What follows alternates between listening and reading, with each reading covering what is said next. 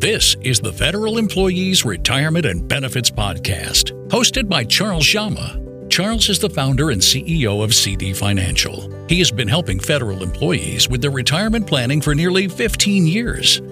Charles has been published by Kiplinger and is an award-winning contributing author on fedsmith.com. This podcast was created to help federal employees navigate their benefits to and through retirement.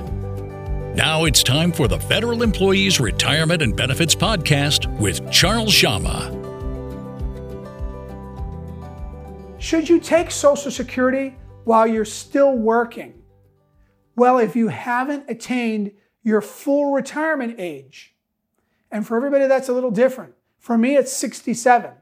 If you haven't attained that age and you start to take your Social Security, you're going to lose 50 cents on every dollar. And if you're making a lot of money, you could extinguish your Social Security payment.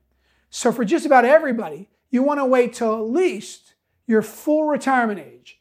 As I said, it's 66 to 67 for most of us.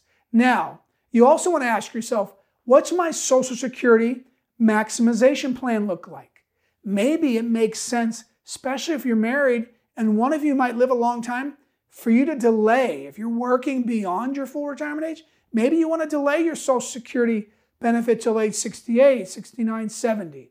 That's another discussion and a whole piece of a written retirement income plan.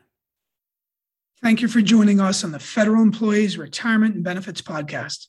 This podcast was designed as an educational resource for federal employees. So if you'd like advice on your specific situation, click on the link in the description for your 15-minute phone call. It's absolutely free.